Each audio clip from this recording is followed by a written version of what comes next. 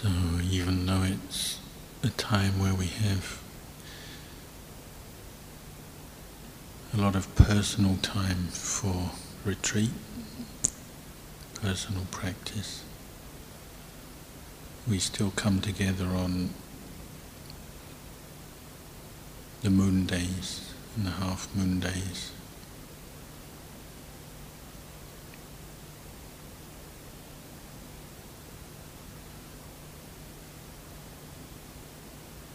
It's time to think of the fundamentals of our practice.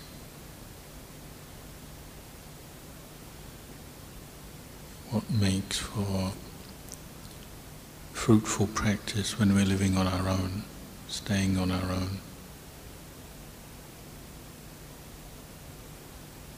You can see what you learn when living in community provides you with the stability, the discipline and the skills that allow you to live on your own successfully.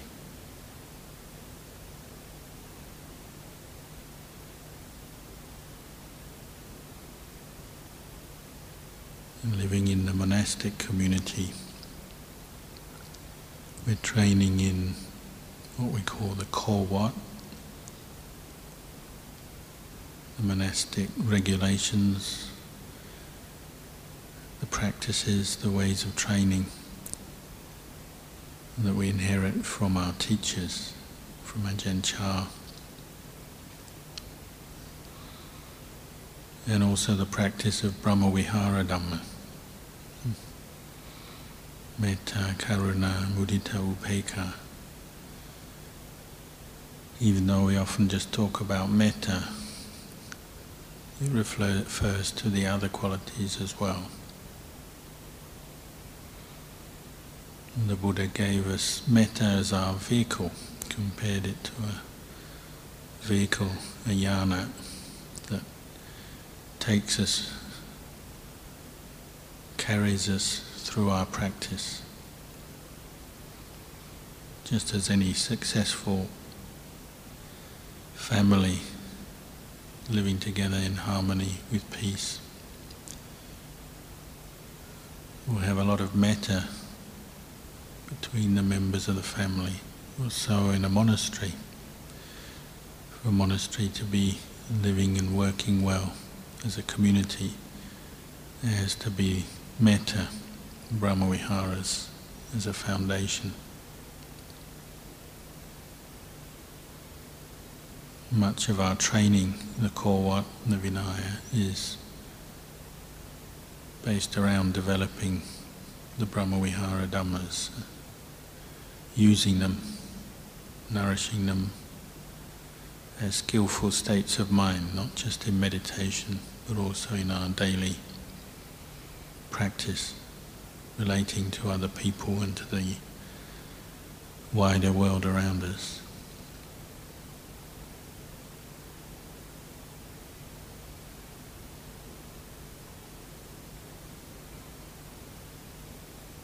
One example the Buddha gave of a community where the monks are practicing properly with an attitude of metta. The time he visited the monastery where Venerable Anuruddha was staying near Kosala.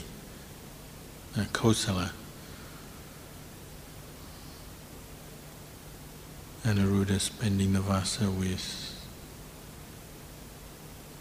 Nandiya and Kimbila.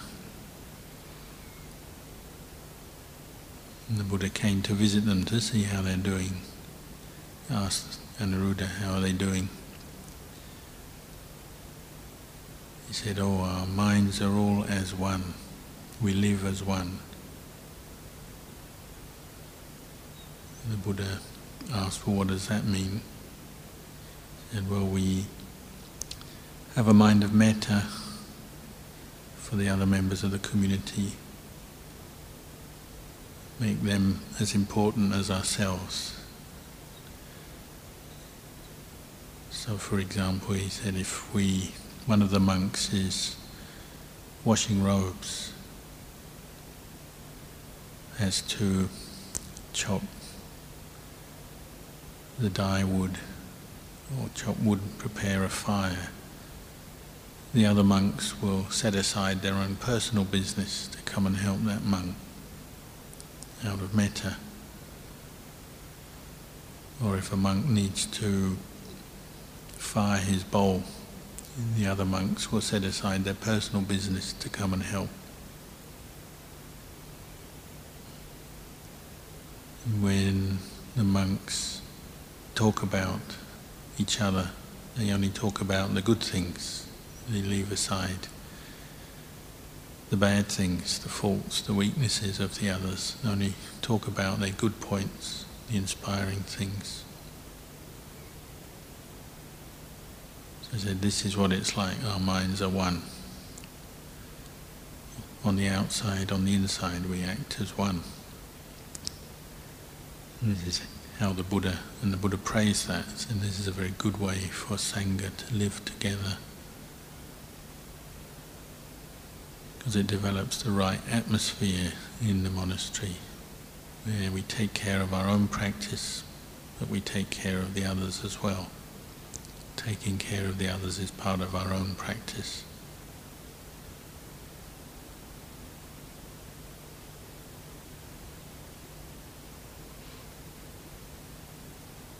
Another important aspect the Buddha emphasized for living in community is developing contentment, particularly with the four requisites.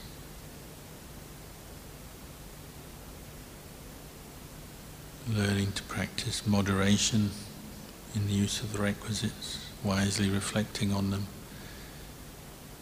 mindfulness in the use of the requisites, mindfulness in the way we obtain our requisites, right livelihood.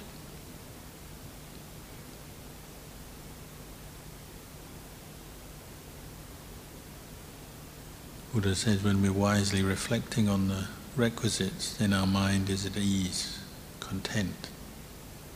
We have enough, make do with what we've got: food, lodgings, robes, medicines for sickness.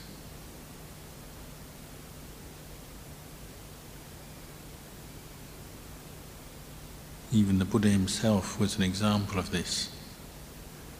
Practiced moderation in the use of requisites. One time he was travelling in the foothills of the Himalayas, staying overnight in a forest. It was a cold northern Indian winter's night, and in the morning a hunter came past, saw the Buddha, saw that he'd been sleeping out, just using his robes, using a bed of leaves. Asked him, "Did you sleep well and at ease last night?" The Buddha said, "Yes, I'm one of those who always sleeps well. One of those in this world who always sleeps well, sleeps at ease."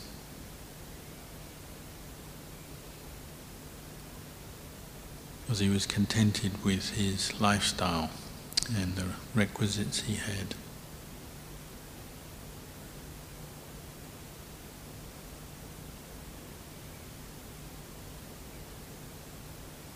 You can see the practice of monastic training is emphasizing the development of these qualities in brahmaviharas and in contentment, moderation.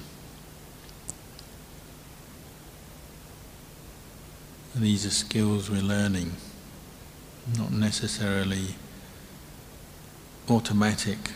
We have to put effort into developing metta, developing contentment. You have to reflect on the lifestyle, reflect on these qualities to bring them up. It takes skill, so you have to give it time,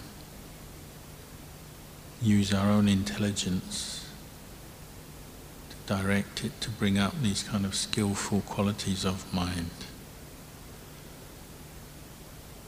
And just like any job you do in the world, you apply and get a job in the world, you need to learn that trade, that skill, learn the information, learn the skills of that particular job. And as your experience grows and you apply yourself to it, then you can do it well. And if you do it well, then you'll get paid, you may get promotion. If it's a business, you might make more profit, and so on. Well, a monk is the same. We have to develop the skills of monastic living. Learn how to develop the Brahmaviharas in daily life, in our meditation, in our speech, in our actions. And develop contentment with the lifestyle, with the requisites that are provided for us, the place, the people around us. We all come from different backgrounds, different countries, different towns. None of us were related before we came here. But we have a single aim. We're interested in the Buddhist teachings and interested to find true peace, happiness. But still we have our karmic accumulations. We have our sense of self, sakkaya ditthi. So living together at first, there may be some differences of view, differences of opinion and habit because of our backgrounds. So we use these skillful ways of training the Buddha gave us. The kawat, the contentment, the metta, to deal with that. We learn how to live peacefully in a community. We learn to attend to our duties, look after our requisites, keep them clean, maintained, look after our lodgings, attend to the group activities, come to the meetings, the meal, the chores. We learn to speak and act with mindfulness and wisdom. In a monastery we learn sometimes we have to speak when it's time to teach, or it's time to give advice or help in the running of the monastery. Other times we have to learn how to be quiet. We eat in silence. Sometimes we meet in silence. It's a bit different from the world. The world is characterized by a lot of chatter, just like the animals and the birds in the forest, always chattering and making their own noises. You go out into the world, people are always chattering. A lot of it is not that useful. What the Buddha called sampapalapa, idle or fruitless or useless chatter. As monks we're learning to cut that out, so we don't talk when we eat. There are those times of day when we don't talk, we're silent. Other times we do talk, but when we talk about Dhamma, things that are useful, supportive of the practice. We ask questions, we discuss. Sometimes we talk about running the monastery.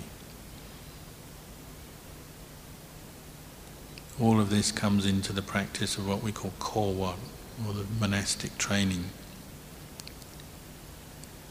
If we put effort into all of this, then when we go and live on our own, go back to our kutis, practice alone, we already have some stability, a good foundation, personal discipline, personal mindfulness, and we know how to reflect on Dhamma. Ajahn says if we train well in the basic duties of a samana, then when we're on our own, or when we're in, whether we're on our own or we're in a group, it's the same. Our mindfulness doesn't change, our behavior doesn't really change. We're disciplined and committed to the practice when we're on our own. We're disciplined, committed to the practice when we're in a group. We keep the precepts on our own, just as in public.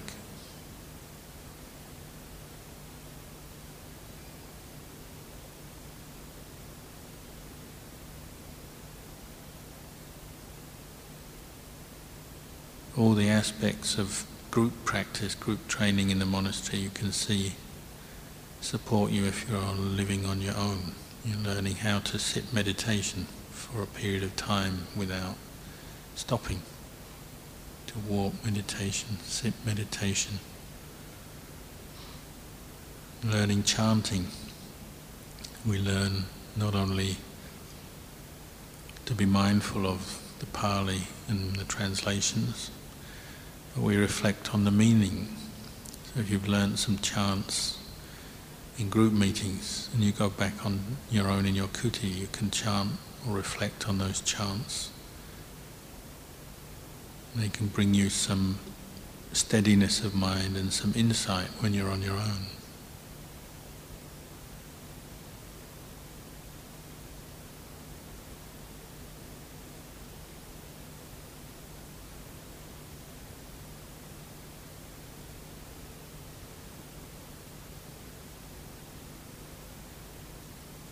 At the heart of the practice is the development of mindfulness.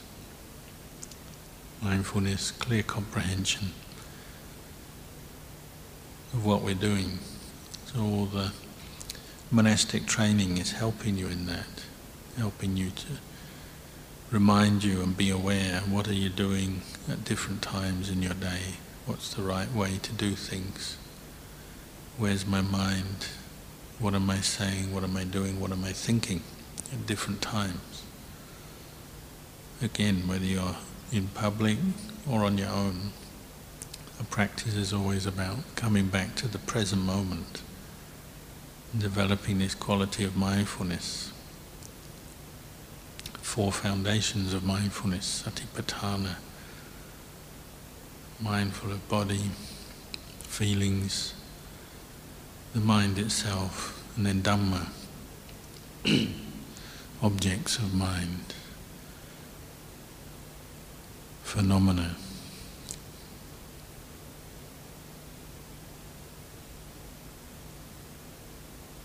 When we read it in the suttas or hear a talk, it sounds like a lot, it can be confusing, complicated. But if you just take the practice of mindfulness, about being aware in the present moment of what you're doing from moment to moment through your day, it's more straightforward.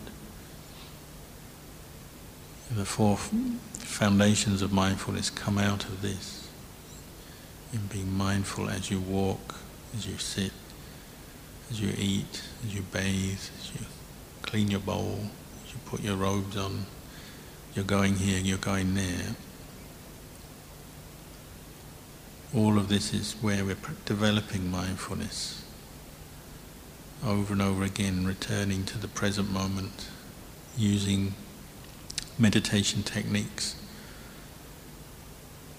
and also clear comprehension, just learning to be aware and understand what we're doing from moment to moment.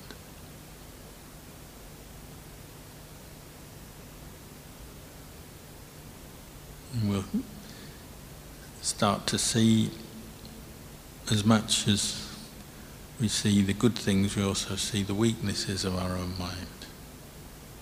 And most people come into the practice hoping for states of bliss and peace,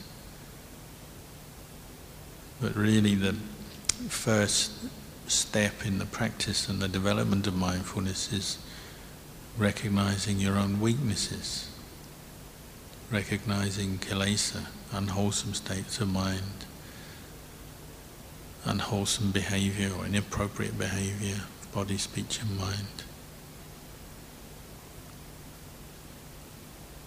That would be success. First step, first stage of success in our practice is when we see our own lapses of mindfulness. We recognize them, we're becoming aware of them. Then we can start to see cause and effect in our own mind. See how lapses of mindfulness unawareness, delusion or avijja lead on to suffering.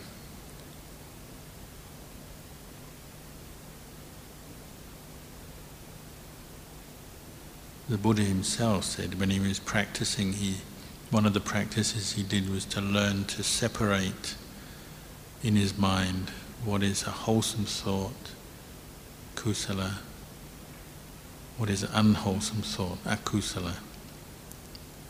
And the most basic reflection we do as we chant, when we chant the funeral chants, kusala dhamma, akusala dhamma. It's the most basic function of mindfulness, turn to become more aware of our own state of mind, what we're thinking, whether it's wholesome or unwholesome, and the speech and the actions that flow on from that. This is where wisdom arises, right view, right understanding. Once we establish mindfulness, and then we reflect, is this wholesome or unwholesome? Unwholesome thought is always considered to be samudaya, the cause of suffering. Wholesome thought is magga, the practice that will lead to the end of suffering. We're constantly returning to our own moods and thoughts and intentions to recognize these two things, samudaya and magga, over and over again. By establishing mindfulness, then the next moment wisdom can arise to know, oh, this is samudaya, this is something to be abandoned, changed, given up, replaced with something more wholesome. Or to know that magga is present, this is wholesome, this is conducive to the arising of insight. Over and over again, this is a practice that we're doing. When we're in the group situation, we often find our mind is caught out by different experiences that we come across. Pleasant, unpleasant, things people say and do around us, what we ourselves are saying and doing. Often things seem to happen very fast and in an uncontrollable way. Still we have to practice mindfulness. Become more aware of our own actions, our speech, or our mental reactions to experience. Then when you go back to your kuti and you're on your own, you're noticing your own internal recollections of things, particularly memories, perceptions that we carry around. Pleasant experiences we've had, pleasant sights, sounds, taste, smell, touch. They leave an impression which will come back up in our mind when we're on our own. And how much of our practice when we're on our own is dealing with memories, perceptions that stimulate attachment, craving attachment. If it's unpleasant experiences, we remember them, what people have said and done to us, the way we judge things as good and bad, pleasant, unpleasant, what we like, we don't like. It'll all come up when we're back at our kuti. So when we're on our own, a lot of it is just internal, on a very refined level, dealing with memories, perceptions that stimulate different moods. When we're out in the group, it's often just very quick reaction with pleasure or displeasure to situations and people around us. The practice of mindfulness then, a lot of it's about learning to speed up. So in public we learn to practice sense restraint, to guard our senses, because this is where different reactions are coming up. What we see, what we hear. So learning to be mindful as we hear, as we see, which takes practice. Learning to establish mindfulness when we're in a group situation, and also to reflect, use wisdom, not just to react always with pleasure and displeasure, or excitement or boredom, but actually to establish mindfulness, what's going on, and then reflect on it. If you have displeasure with other people around you, you don't just keep getting caught into the same old unwholesome state. Reflect on it. Recognize that this is suffering, this is the cause of suffering, this is an unwholesome state of mind. How it might lead on to speech and action. Reflect on that. Find skillful ways to change that state of mind. If you're unhappy with somebody else, come back and look at your own mind and see your own unhappiness when you're caught into negativity. When you look back at that person, then try and see them with more empathy, more compassion. If they're saying or doing things you disagree with, don't like, maybe there's their own conditioning, their own experiences leading to that happening. Try and understand them more so you can let go. Or sometimes you just simply ignore it, ignore what other people are doing, so your mind isn't holding on to anger or negativity. Pleasurable experience is the same. If it's pleasant sights, looking at members of the opposite sex, you catch yourself doing that, or turn away, or seeking them out to talk to. Don't do that. Teach yourself to ignore, to let go. If it's material objects, requisites or food, again, catch yourself, the excitement over mealtime when you eat one meal a day, or the desire for requisites that you haven't got, wanting better things, different things. Catch that. Turn away to bring up contentment with what you have got already.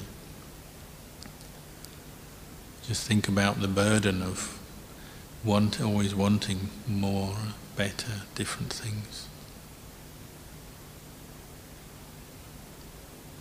If we're not able to practice like this when we're in a group, then we have to do it when we're on our own. So we maybe just practice restraint and patience in the group, and then when you're on your own at your kuti, then you have to recollect and bring up those states of mind again and really contemplate them.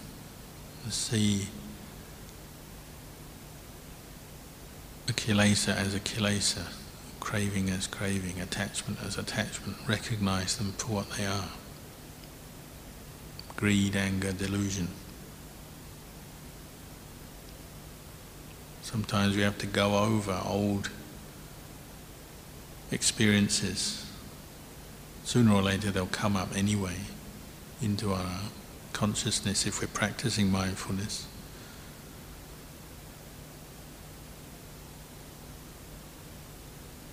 And sometimes we wonder, where is delusion? Where is it coming from? Well, it's that moment where the mind falls into craving, some kind of desire for or against. That's where delusion is. That's where suffering comes from. Why is it so fast sometimes? We fall into a mood so quickly. It's because of delusion. Why does that mood stick in the mind? Because of delusion. What's the way out of delusion? Well, bring up the Arya Satya Dhamma, bring up Dhamma, establish mindfulness, and then reflect with wisdom. You recognize delusion and what it's doing to the mind, bringing up states of greed, anger, jealousy, hatred, and so on.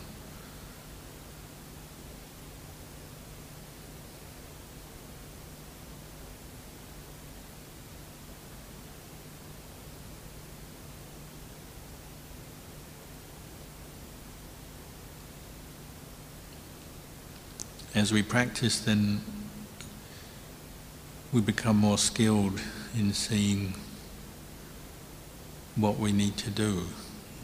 And when mindfulness is weak, we have to be honest, put more effort into bringing up mindfulness.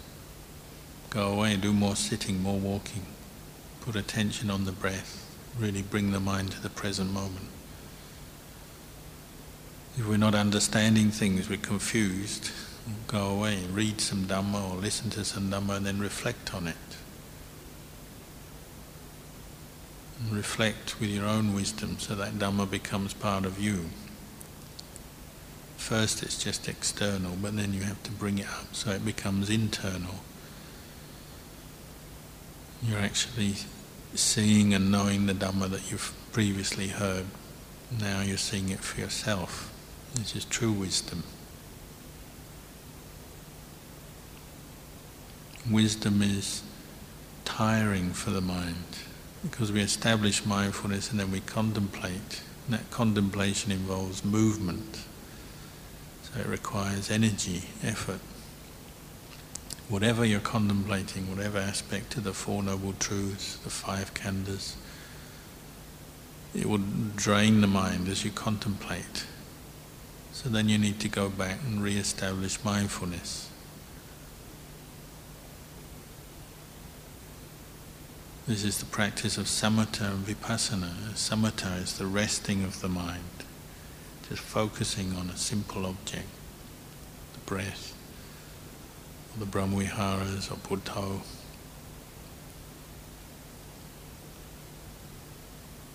Everybody's different. Some practitioners find they can quickly calm the mind with samatha practice. The mind just quietens down.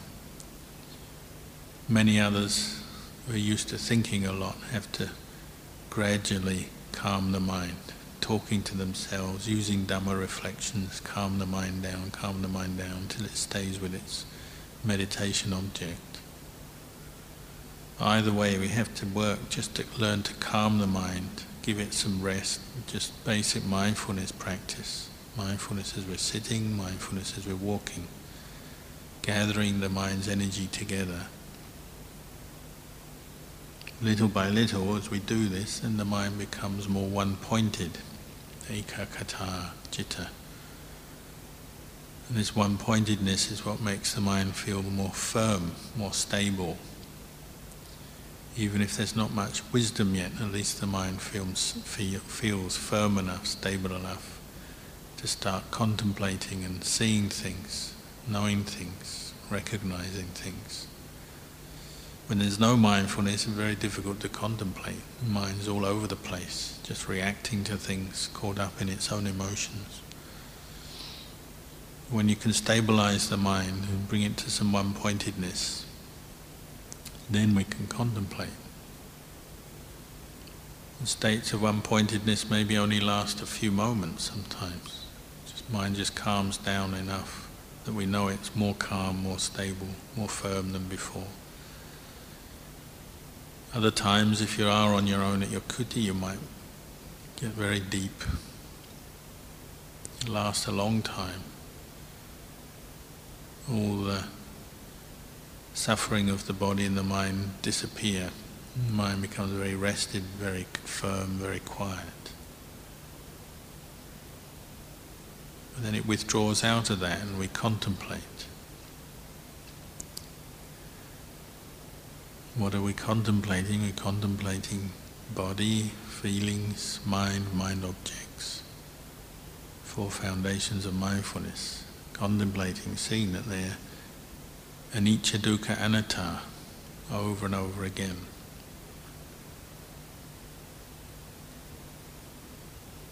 This is the way the Buddha encouraged us to develop wisdom. Use these reflections over and over again to break through our basic delusions. Seeing what is impermanent, but we normally take as permanent. Contemplating, seeing the impermanence, breaking through false perceptions and attachments that we have. What is impermanent is dukkha. It's unstable. bound for degeneration and change, unreliable, no real source of happiness. What is impermanent, what is unstable, it's not self, cannot be taken as any kind of permanent or substantial self. We're learning to train the mind to see this in our experience of this body and mind.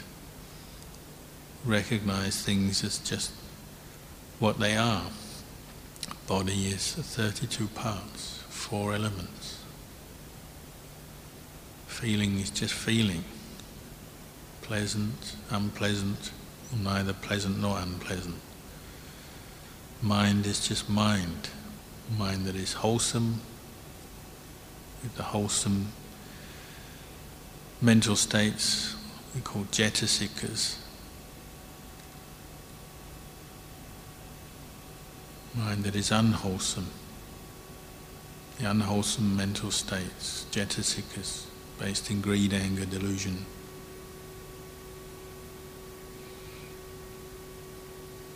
Dhamma, phenomena, understanding how unwholesome dhammas arise, how the hindrances arise, take over the mind, how suffering arises, how craving leads to attachment, leads to becoming, leads to suffering. Understanding how the factors of enlightenment arise. Mindfulness supporting investigation of the Dhamma, giving rise to piti, joy, tranquility, equanimity.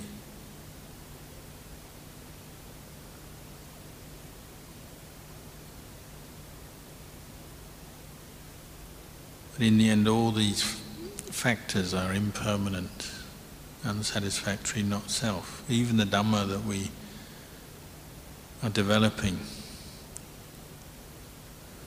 the sense of peace, the sense of wisdom and understanding that arises, still is not self, still is impermanent, not to be grasped at as self. And when you're contemplating Vedana, you see there's two kinds of Vedana. There's the Vedana that arises from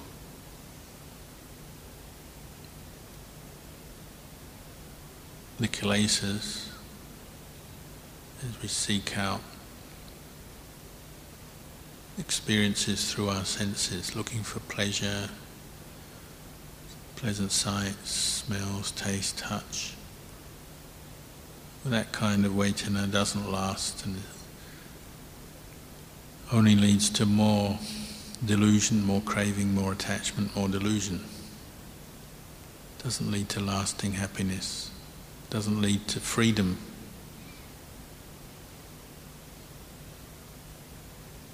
The other kind of pleasant Vedana that we can experience comes from Magga, from the practice. The sense of peace and ease that comes through the keeping of precepts, living in a moral way, virtuous way, gives a kind of happiness. That's one kind of Vedana, Sukha Vedana. Practicing mindfulness, meditation, brings up more Sukha Vedana, factors of samadhi. Even insight, panya, brings Sukha Vedana. The Buddha said seeing impermanence brings the mind experience of piti and pamoja, joy, tranquility from insight. Just looking at Vedana, we have Vedana arising through unwholesome experiences, Vedana arising through wholesome experiences. In the end, it's just Vedana, just what it is. It's not self, it's not a person, a being, me, you. Nothing to be grasped at as self. But still we can learn the different kinds of Vedana that we can experience as human beings. Dukkha is the same, dukkha Vedana. There's the dukkha Vedana that comes through kilesa and leads to more attachment, more suffering, compounding it, piling it on. There's the dukkha vedana that comes through the practice. And there's dukkha vedana for the ending of dukkha. Dukkha vedana comes through the development of marga. As we sit, we'll experience some pain in our legs and our back. We feel tired. As we walk meditation, we feel tired, feel pain, especially as you get older. As we practice restraint and endurance in different situations, with the cold, with the hot, with the rain, with the different aspects of the lifestyle. If this is done with mindfulness and understanding, this can be dukkha vedana that's for the ending of dukkha. As we learn to reflect in this way, establish mindfulness and contemplate, rather than just reacting to sukha vedana, dukkha vedana, liking it, disliking it, wanting it, not wanting it. In the old way, the way of the self or sakkaya ditthi, we're just understanding vedana for what it is. Pleasant, unpleasant, neutral, coming from wholesome causes or unwholesome causes.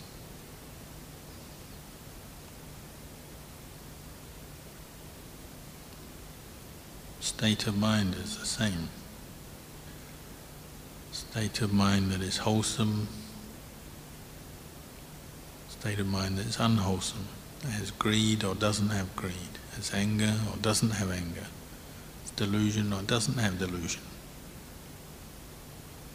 If you're having problem with a particular hindrance, a particular kilesa on a daily basis, well, just notice how impermanent that might be. There are some days that you're having problems with anger or irritation. It doesn't mean to say you'll have irritation all the time. It will be a condition that comes up in certain situations, or when certain people are around, or when you think of them or remember them. But there'll be other times when it's not there. You notice when your mind is free from anger. Or if even when anger has arisen and you're aware, oh, now the mind has anger, and reflect on what the Buddha said, oh, this is something to be abandoned. How do we abandon anger? By turning to non-anger, from turning from ill will to goodwill. Establishing mindfulness, it might be as simple as that. Just turning the mind to reflect in a different way at that moment.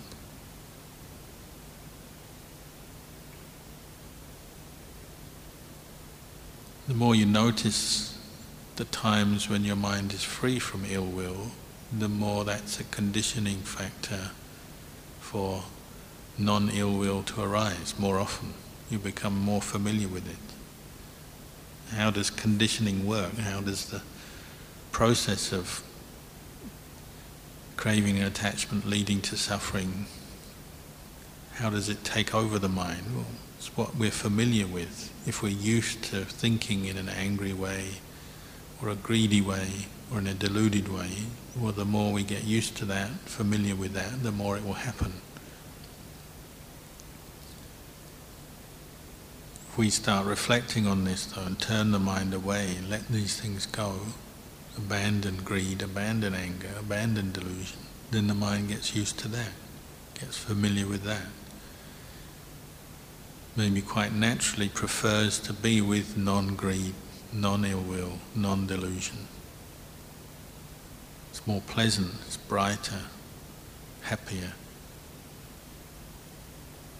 So even at times when the conditioning, the old conditioning of the kilesas is strong, the mind might quite be willing to work with that because it knows it's better to give up the kilesas and go back to non-greed, non-ill will, non-delusion. What gives you the patience to work with a mood of ill will or mood of lust? Was recognizing the benefits of giving up ill will or lust, knowing its drawbacks, knowing the benefits of abandoning it, then you'll get the patience and energy to keep working with it until you have abandoned it.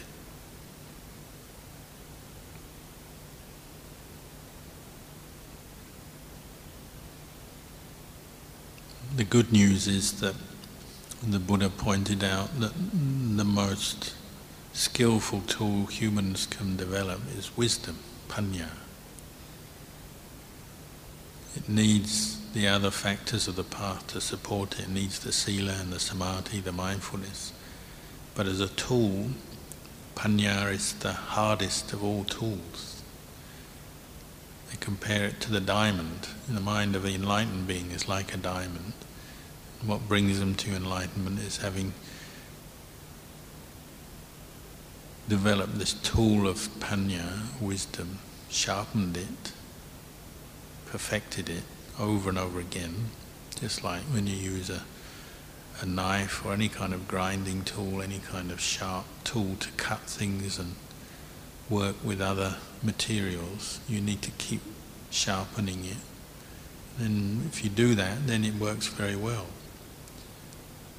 So panya, or insight, is like a hard metal that you use to work a soft metal.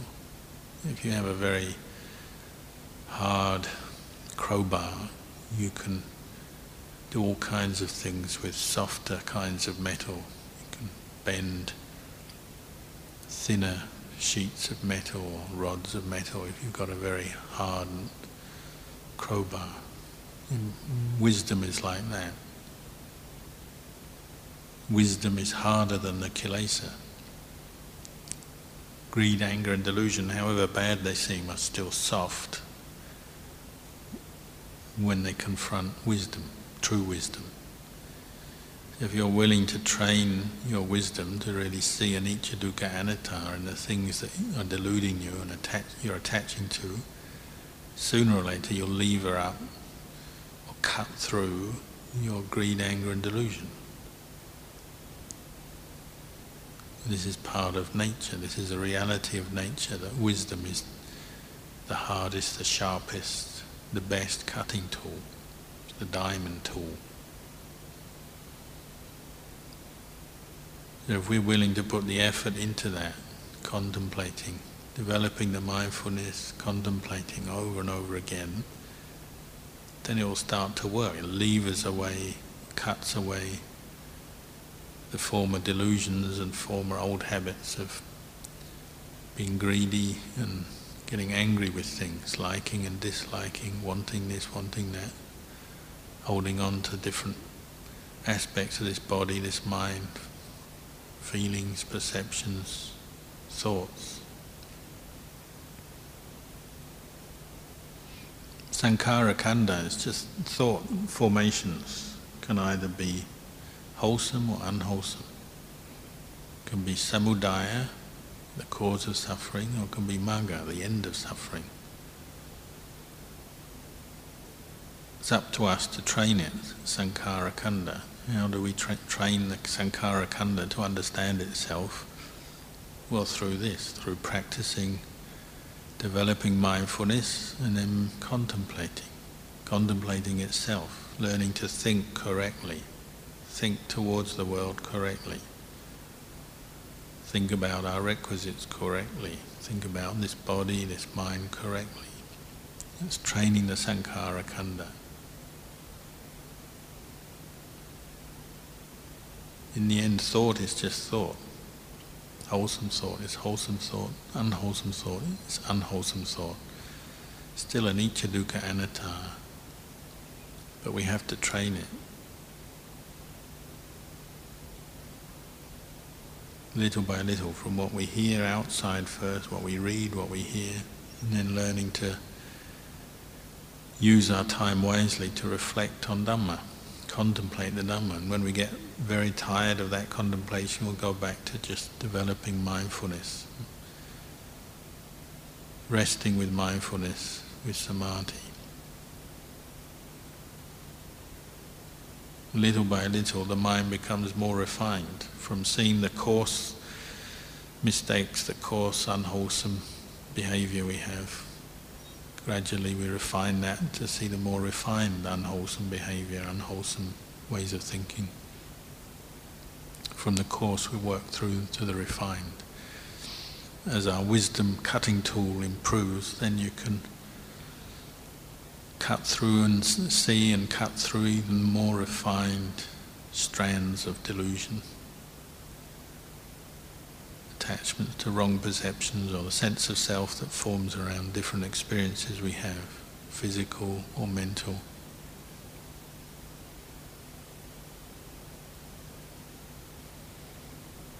So we have plenty of free time. We're in the middle of a retreat. We can use our time to develop this path, develop the core what, develop the Brahmaviharas, develop mindfulness, cultivate wisdom.